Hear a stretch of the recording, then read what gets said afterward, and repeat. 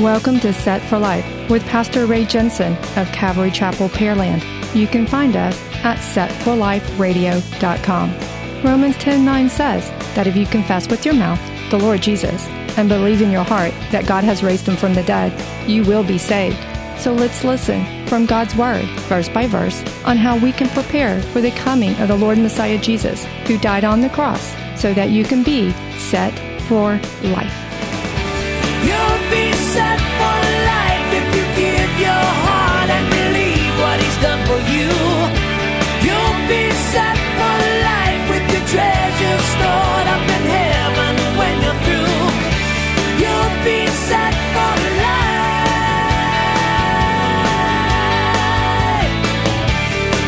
A few years ago, I had a blood test done, and you'd be amazed the pages of data they can come up with from just a blood test.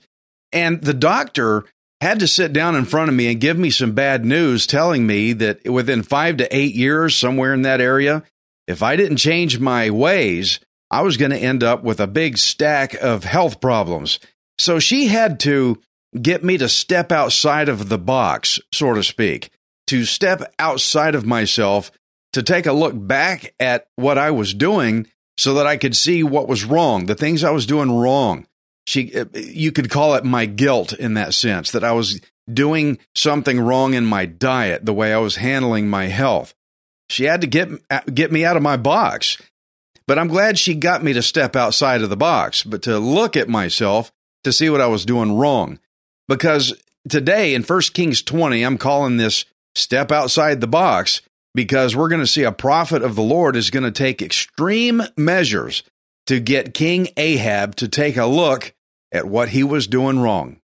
So to set the stage of the previous chapter, the Lord had told Elijah and Elisha, they were both going to go forward and do this new work, but he told Elijah to go anoint 2 new kings, one for Israel and one for Syria, and they would end up killing off the unrepentant worshipers of Baal. God was done. It's time to clean house. We're going to get the Baal worship out of here. But how do you anoint 2 new kings for Israel and Syria when Israel and Syria already had kings? That's what we're going to find out now in 1 Kings 20, verse 1. Now Ben-Hadad, the king of Syria, gathered all his forces together. 32 kings were with him, with horses and chariots, and he went up and besieged Samaria and made war against it. Then he sent messengers into the city to Ahab, king of Israel, and said to him, "Thus says Ben-Hadad, your silver and your gold are mine. Your loveliest wives and children are mine." And the king of Israel answered and said, "My lord, O king, just as you say, I and all that I have are yours." Where did all these kings come from? Because we just heard about anoint 2 new kings for Syria and Israel, but 32. Where did 32 kings come from? They were basically city kings. He got a gang of mayors to go with him. We would call it a mayor today of a city, but back then, each city, they appointed a leader as a king. Then you had a national king. And so they were called kings. He got 32 cities to come with him with their kings. So King Ahab realized he was greatly outnumbered, and so he submitted pretty quickly to Ben-Hadad's bully tactics, that I call it. 1 Kings 20, verse 5. Then the messengers came back and said, "Thus speaks Ben-Hadad, saying, Indeed I have sent to you, saying, You shall deliver to me your silver and your gold, your wives and your children. But I will send my servants to you tomorrow about this time, and they shall search your house and the houses of your servants. And it shall be that whatever is pleasant in your eyes, they will put it in their hands and take it." So the king of Israel called all the elders of the land and said, "Notice, please, and see how this man seeks trouble. For he sent to me for my wives, my children, my silver, and my gold, and I did not deny him." And all the elders and all the people said to him, "Do not listen or consent." Therefore he said to the messengers of Ben-Hadad, "Tell my lord the king, all that you sent for to your servant the first time I will do, but this thing I cannot do." And the messengers departed and brought back word to him. You know, friends, you ever notice every time you try to appease bullies, every time you try to make a bully happy, it only makes them push harder. And that's what our culture's doing to us. All the sinful agendas out there demanding everything, trying to shove everything down our throat. Every time you try to appease them a little bit, they take more. Same thing here. But since King Ahab gave in to Ben-Hadad's demands so easily on the first round, apparently Ben-Hadad thought he could make new demands. But Ahab refused his second round. 1 Kings 20:10. Then Ben-Hadad sent to him and said, "The gods do so to me, and more also, if enough dust is left of Samaria for a handful for each of the people who follow me." So the king of Israel answered and said, "Tell him, let not the one who puts on his armor boast like the one who takes it off." And it happened when Ben-Hadad heard this message, as he and the kings were drinking at the command post, that he said to his servants, "Get ready," and they got ready to attack the city. Suddenly, a prophet approached Ahab, king of Israel, saying, "Thus says the Lord, have you seen all this great multitude? Behold, I will deliver it into your hand today, and you shall know that I am the Lord." I just love it when God does this. Look at the timing. Right when it's getting bad, a prophet shows up because the Lord sent someone to the king of Israel. But check this out. Was Ahab a bad guy? Yes, he was. The king of Israel, yes, he was a bad guy. Did he deserve to go down for all the mess that he made? Remember, he was pushing the worship of Baal, a false god. So yes, he deserved to go down. His situation that he was in, that was the result of his own fault. But then suddenly here comes a prophet of the Lord. Ahab is way over his head in big trouble. But then, bam, the Lord sends him a way out. And friends, isn't that just like our God? God told Ahab, "I'm going to flip these odds. You're outnumbered, but I'm going to flip this over into your favor." 1 Kings 20:14. So Ahab said, "By whom?" And he said, "Thus says the Lord, by the young leaders of the provinces." Then he said, "Who will set the battle in order?" And he answered, "You." Then he mustered the young leaders of the provinces, and there were 232, and after them he mustered all the people, all the children of Israel, 7,000. So they went out at noon. Meanwhile, Ben-Hadad and the 32 kings helping him were getting drunk at the command post. So Ahab had no idea how to get out of this mess, but God gave him the strategy, and he started putting that strategy to work. He got the leaders of the provinces, and he put them in the strategy that would get him out of this impossible mess. But the Lord told him how to get it done, and so he's listening, and he's following that. So it says that Ahab attacked at what time? Did you see that? It said at noon, 12 o'clock, straight up, okay? Why is this important? Because high noon was considered way too hot for anybody to be crazy enough to go and attack in the desert at that time of day. I mean, it just isn't done. So you can tell that Ben-Hadad and his crew, they were caught totally off guard because they were drinking, they were partying down like a bunch of frat boys. They had no idea anybody would try to attack at this time of the day because that's the wrong time of the day to do it. But the Lord knew they would not expect it, and so he told King Ahab, this is the way to do it. This is the time to go. Godly timing. 1 Kings 20:17. The young leaders of the provinces went out first, and Ben-Hadad sent out a patrol, and they told him, saying, "Men are coming out of Syria." So he said, "If they have come out for peace, take them alive. And if they have come out for war, take them alive." Then these young leaders of the provinces went out of the city with the army which followed them, and each one killed his man. So the Syrians fled, and Israel pursued them. And Ben-Hadad, the king of Syria, escaped on a horse with the cavalry. Then the king of Israel went out and attacked the horses and chariots and killed the Syrians with a great slaughter. Okay, so you can see that Ben-Hadad, at first, he didn't think they had come there to fight. No, it's too hot. This is the wrong time of the day to be doing this kind of thing. And so that's why I think Ben-Hadad only sent out a patrol. He didn't send out a full launch force. He sent out a patrol only because he wasn't expecting a fight at this time of day. And just as the prophet said, Ahab killed off a lot of Syrians despite the fact that he was greatly outnumbered. Christian, listen to this story. You feel outnumbered with the challenges you have in life with your enemy coming against you? All you got to do is listen to the Lord and do what he tells you to do and obey that. 1 Kings 20 and 22. And the prophet came to the king of Israel and said to him, Go, strengthen yourself, take note, and see what you should do. For in the spring of the year, the king of Syria will come up against you. Then the servants of the king of Syria said to him, Their gods are gods of the hills. Therefore, they were stronger than we.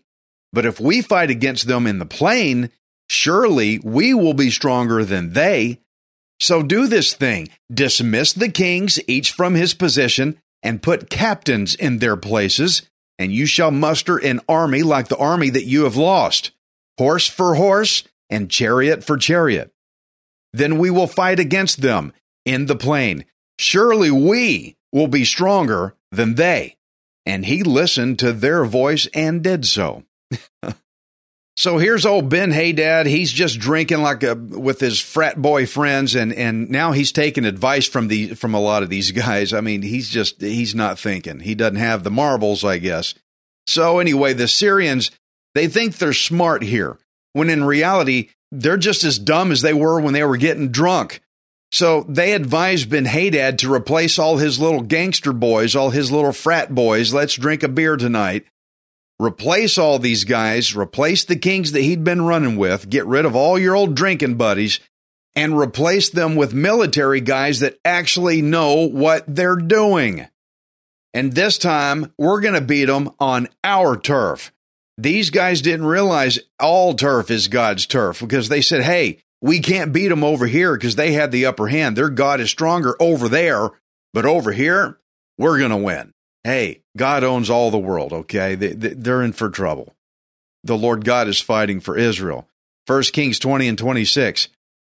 So it was in the spring of the year that Ben-Hadad mustered the Syrians and went up to Aphek to fight against Israel. And the children of Israel were mustered and given provisions, and they went against them. Now the children of Israel encamped before them like two little flocks of goats, while the Syrians filled the countryside. Then a man of God came and spoke to the king of Israel and said, Thus says the Lord, because the Syrians have said, The Lord is God of the hills, but he is not God of the valleys. Therefore I will deliver all this great multitude into your hand, and you shall know that I am the Lord. Why do you think the Lord God is setting Israel up in all these positions like this? Being outnumbered, it doesn't look good, all this terrible stuff. He's doing all this to show them that he's the Lord God. See, you've got King Ahab. He's been worshiping Baal, pushing Baal worship. God is trying to show him, look, I'm the Lord God. You're going to know I'm the one you should be worshiping, not Baal. And God was using these situations to demonstrate that. But look at verse 26. What time of the year does it say that it was? It was exactly when the Lord's prophet told Ahab it would be in the spring. He said in the springtime, he's going to come back. And look what time it is. Friends, don't tell me that God does not know what he's doing. He does. And even though Ahab was outnumbered, he still had the upper hand because of the Lord. Now, this was the Lord working through impossibility. When people look at situations, this is too big, it's too big for us. God says, I want you to know I am the Lord. That's what he said in verse 28. We're going to do this impossible thing so that you will know who I am. I am the Lord God worth worshiping. The Lord was working through circumstances and impossibility to prove himself to Ahab. Friend, do you ever feel like you're in an impossible situation that it's totally unfair?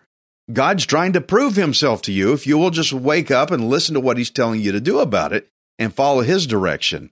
And so you can tell that Ahab was at least listening to the Lord because he had his forces set up in two separate groups, like two little flocks of goats, like it said. Well, why two groups? Why not one group? Apparently, this was the Lord's strategy, and Ahab is following it. That indicates a strategy. 1 Kings 20:29. And they encamped opposite each other for 7 days. So it was on the seventh day, the battle was joined, and the children of Israel killed 100,000 foot soldiers of the Syrians in 1 day. But the rest fled to Aphek into the city. Then a wall fell on 27,000 of the men who were left. And Ben-Hadad fled and went into the city into an inner chamber. Oh my gosh, guys, look at this. 100,000 dead. They are gone. And imagine the guys that got away. Okay, there's 27,000. They got away. They ran off and they're like, whew, that was close. We almost got hit on that one. And then, whoa, look out, smack, the wall falls on them all. I mean, can you imagine such a thing as that? What overwhelming losses. Do you think they outnumber Ahab now? Isn't this the most obvious flashing neon sign that says the Lord is God? I mean, hello. What kind of ignorant do you have to be on to not see God's hand in all this? God's doing a great work here. 1 Kings 20, verse 31. Then his servant said to him, look now, we have heard that the kings of the house of Israel are merciful kings. Please, let us put sackcloth around our waists and ropes around our heads and go out to the king of Israel. Perhaps he will spare your life. So they wore sackcloth around their waists and put ropes around their heads and came to the king of Israel and said, your servant Ben-Hadad says, please let me live. And he said, is he still alive? He is my brother. Now the men were watching closely to see whether any sign of mercy would come from him. And they quickly grasped at this word and said, your brother Ben-Hadad. So he said, go bring him. Then Ben-Hadad came out to him, and he had him come up into the chariot.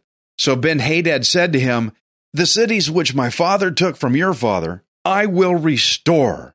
And you may set up marketplaces for yourself in Damascus, as my father did in Samaria. Then Ahab said, I will send you away with this treaty. So he made a treaty with him and sent him away. Oh, good gosh, this is not the outcome that the Lord told him to go and do. Ahab just disobeyed. But you look how all of a sudden Ben-Hadad's saying, your servant, he's calling him his servant. Oh, just spare my life. You see how this little knucklehead, this little sly little snake in the grass, who was going to take his wives and children and everything he had, all of a sudden he's trying to play to Ahab all of a sudden. Now that the numbers turned, the wall fell on 27,000. How terrible is that? Anyway, he's playing a different tune now all of a sudden, isn't he? But this is not what the Lord wanted to happen. It's not what he told Ahab to go out and do. God told Ahab to kill him, this wicked Ben-Hadad, the guy that had threatened his people Israel. Now imagine if somebody came up and said, I'm going to take your wife, I'm going to take all your kids, I'm going to take all your money, and it's now mine and too bad for you. Wouldn't there not be a fight on for that? You bet there would be. And so I want us to realize that Ben-Hadad threatened to take not just any people, he threatened to take away God's people. That was against the covenant that God said, here, I'm going to make a place for you to dwell. This is your land, and go dwell there. And he's going to try to take that away. I'm sorry, this isn't good. And I'll tell you right now, God took that threat very seriously, and that's why he's doing something about it now. But look, here was King Ahab calling Ben-Hadad brother. He's my brother. And old Ben-Hadad sure was playing his best little tricks on him, isn't he? He says, oh, I'll give you all your towns back, the ones that I took away from. I'll give them back. And then you can set up marketplaces like my dad did. Oh, we did such good business. You can set up marketplaces and I'm going to help you make lots of ding, ding, ding money. And here's Ahab. Oh, you're my brother now. You see how people quickly flip when it comes to the big dollar sign, or in their case, the shekel. He dangled that little money bait in front of him, and Ahab's eyeballs just started to spin around like, whoa, let's go make a treaty, brother. I'll send you away with a treaty, and yeah, we're going to make lots of money. I'll tell you something right now. Anybody dares to try to take my family away, I am not going to be calling you brother for that, okay? Ben-Hadad messed with God's people. He threatened God's covenant people. He ordered Ahab to take him out for it. He even gave Ahab the assurance and the victory to do it. But Ahab did not follow through with what God told him to do with that victory. Christian, this is my big parallel in here that I want you to hear. When God gives you the assurance of victory through Jesus Christ, what you do with that is you follow through with it and you obey the Lord God. You do what He says. You don't just go up to a point and then spin off or go making big money again like a lot of people do. You do what God says. He gives you assurance. You follow through with it. Do what the Lord tells you to do. 1 Kings 20 and 35. Now a certain man of the sons of the prophets said to his neighbor by the word of the Lord, "Strike me, please." And the man refused to strike him. Then he said to him, "Because you have not obeyed the voice of the Lord, surely, as soon as you depart from me, a lion shall kill you." And as soon as he left him, a lion found him and killed him. Okay, I know you're thinking, oh, what just happened here? Where did this story come from? And what's going on? Hit me? No, I won't. Okay, a lion's going to kill you. This is weird, I know, but hear me out. It's one of them things you got to just listen to, or you're going to miss it. A prophet of a group of other prophets, he was given a very odd assignment from the Lord. He was supposed to go out and get injured on purpose, and the only way you can really do it is have somebody else smack you. You can't really hit yourself and create an injury. Now, why is that? Oh, hang with me. Now, this prophet here, he was known to belong to a school of prophets at some institution in Israel that taught men how to take the law of Moses out and go talk about the Lord. And so when the man saw this prophet, he knew he was a prophet. Apparently, they dressed a certain way or they were just known or something. He knew he was a prophet. So I can understand why he did not want to hit him when he said, "Strike me, please." Like, what? You want me to do what? Well, being that this was a recognized prophet, the man that was supposed to hit him should have understood up front, okay, you're a prophet. God must have some reason for it. So, okay, I guess I'll do it. But he told him, you disobeyed the Lord. The man could have said, oh, that's disobedience to the Lord. Well, here, I'll hit you then. But he still didn't do it. And so the command was to hit him. The Lord had to have had a use for it. And so the man's refusal was disobedience to the Lord. And so the Lord judged him by having a lion come and kill him. Now, I know you're thinking, that's weird. And that's very harsh. I mean, that's like crazy. But I want you to remember the prophet in chapter 13. Those of you who have been following me through this first book of 1 Kings, I want you to remember chapter 13. If you haven't heard it yet, go back and listen to 1 Kings 13. There was a guy, a prophet that was sent to warn Jeroboam to stop worshiping false gods. And after he got done warning him, the Lord told the prophet, he says, you come straight home. You hang around, you get out of there. But the prophet hung around. He hung around with somebody. And so the Lord judged him with what? The same thing. A lion attack. This lion got him. The same thing that we see here in chapter 20.